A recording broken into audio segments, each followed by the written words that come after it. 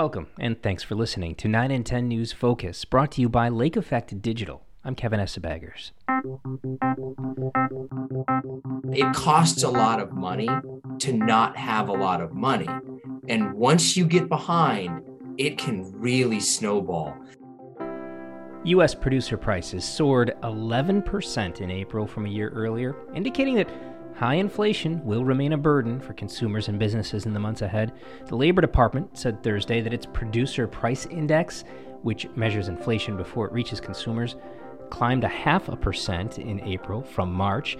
That is a slowdown from the previous month. However, it just means that prices aren't rising as fast. They're still rising. Food costs rose 1.5% in April from March, while shipping and warehousing prices leapt 3.6%. New car prices rose 0.8%. And there were plenty of signs in the consumer price report that inflation will remain stubbornly high, likely for the rest of this year and into 2023. Rents rose faster. Prices for airline tickets jumped by the most on records dating back to 1963. And food prices continue to rise sharply. More people are struggling to keep up with inflating prices. And Nick VinZant, an analyst with LendingTree, is helping me break down the true impact of inflation on people in Michigan. What is the inflation situation right now? We all know prices are going up, but this can be measured. And what is the inflation picture looking like right now? So right now, the most recent statistic is that inflation is up 8.3% since last year. So essentially that means that when you look at the average price of a number of different goods, the consumer price index, it's up 8.3%. And this means that you're paying more money from everything from essentially gas to groceries. And what we're really noticing this time around with inflation is it really is pervasive across everything. Prices are going up in just about every avenue, and we're really starting to see it snowball. Initially, when we first started to see it, it was mainly contained to a couple of different areas, like groceries were going up very quickly. Gas started going up very quickly towards the beginning of this year. Now we're starting to see that really filter out through the rest of the economy. So it's not just that you're paying more for groceries. Now the restaurants are charging more because they're paying more. And now other services are paying more, charging more because they're paying more. So we're really starting to see it become pervasive across the entire economy. And you're getting hit from all angles at this point. And I think that's really why it's been so difficult for a lot of people. Right, because wages aren't tied to inflation. So things are getting more expensive. You just, you can't keep up. Can't get around it. And, I think a really difficult thing about inflation too, is that inflation doesn't include rent and housing. So we've seen inflation go up this much. Well, we've also seen huge increases in rent and housing as well. So people are just getting hit from all angles. And it's just, people are really struggling. Is it impacting? Obviously, the more money you have saved would help you out in a situation like this, but then you're seeing your savings start to dwindle. Is there any particular group that's being impacted particularly hard by this? Obviously, those that are lower wage would have a tougher time, right? So the groups that have been affected the most are the lower income and fixed income, because their wages haven't proportionally gone up as much. And if you're on a fixed income, any change in prices really hits you hard. And something that we found out and see time and time again is that it costs a lot of money to not have a lot of money. And once you get behind, it can really snowball, because then you're in debt. Now you're paying off interest. Your credit card scores are lower. You're being charged more for things. So once you get behind, it costs a lot of money to not have a lot of money. And it can hit those lower income groups very, very hard. Nationwide, we found that 60% of people are having a difficult to a very difficult time meeting their usual household expenses. That's pretty much the case in Michigan as well. Michigan, though, also had an 82% increase in the number of people who said that they were having a very difficult time. 82% is a massive increase. What we have seen is that the longer this goes on, the worse it gets, because people can usually get by for a little bit, but you can't make these long-term changes, especially when, it used to be the example of, all right, well, beef prices are going up. Let me switch to chicken. But now you can't get around it. And the longer it goes, the more trouble people are finding themselves in financially. In the report, did you look at any ways that that people are trying to cope with inflation? We know that that more people are struggling, but when you're struggling, you usually try to find a way. What are people to do?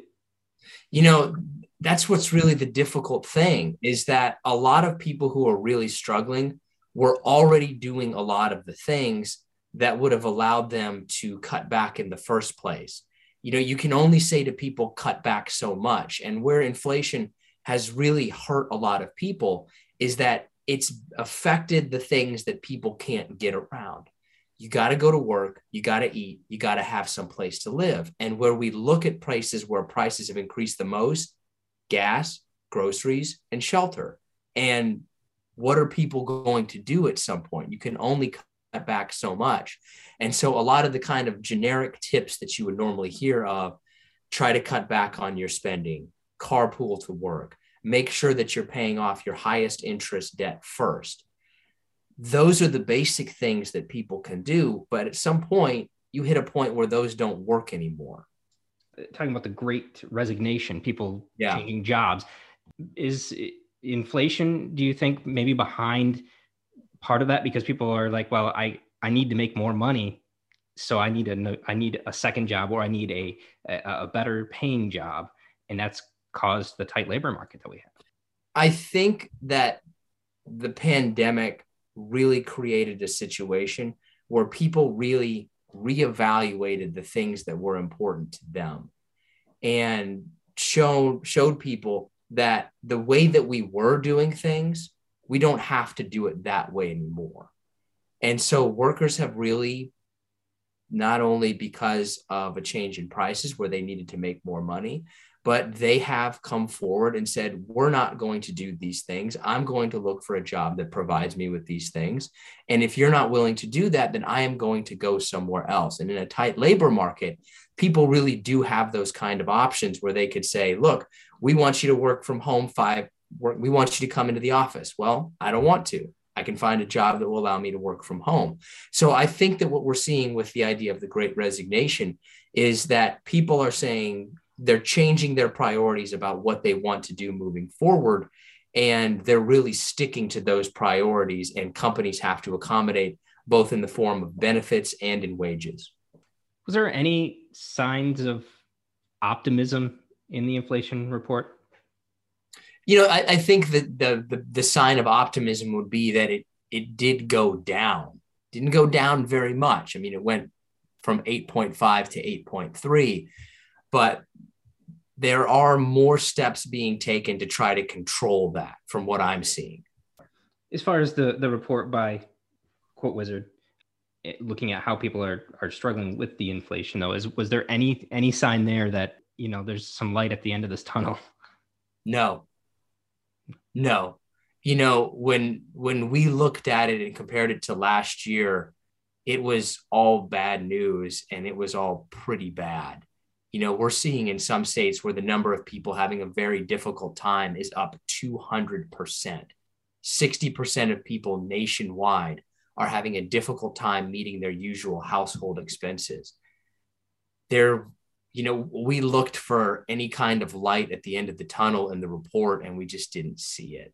Well, I normally like to end on a high note, but I think that the only slimmer of good news would be that some states are doing less bad than others, but that's not good news at the same time. We saw Rhode Island had a 1% decrease in the number of people having a very difficult time. But I think that you can kind of chalk that up to a statistical aberration more than any sort of a good sign.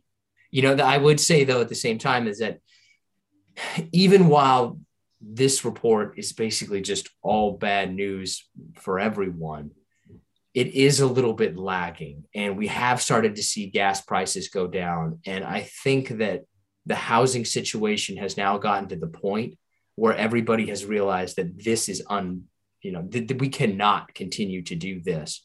And so I think that the federal government and businesses as well are taking steps to try to curb this, because ultimately this math doesn't work.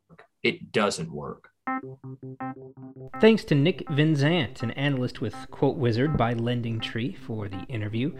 And thank you for listening. I hope you'll join me again as we take a closer look at issues in the news affecting Northern Michigan. 9 in 10 News Focus is brought to you by Lake Effect Digital.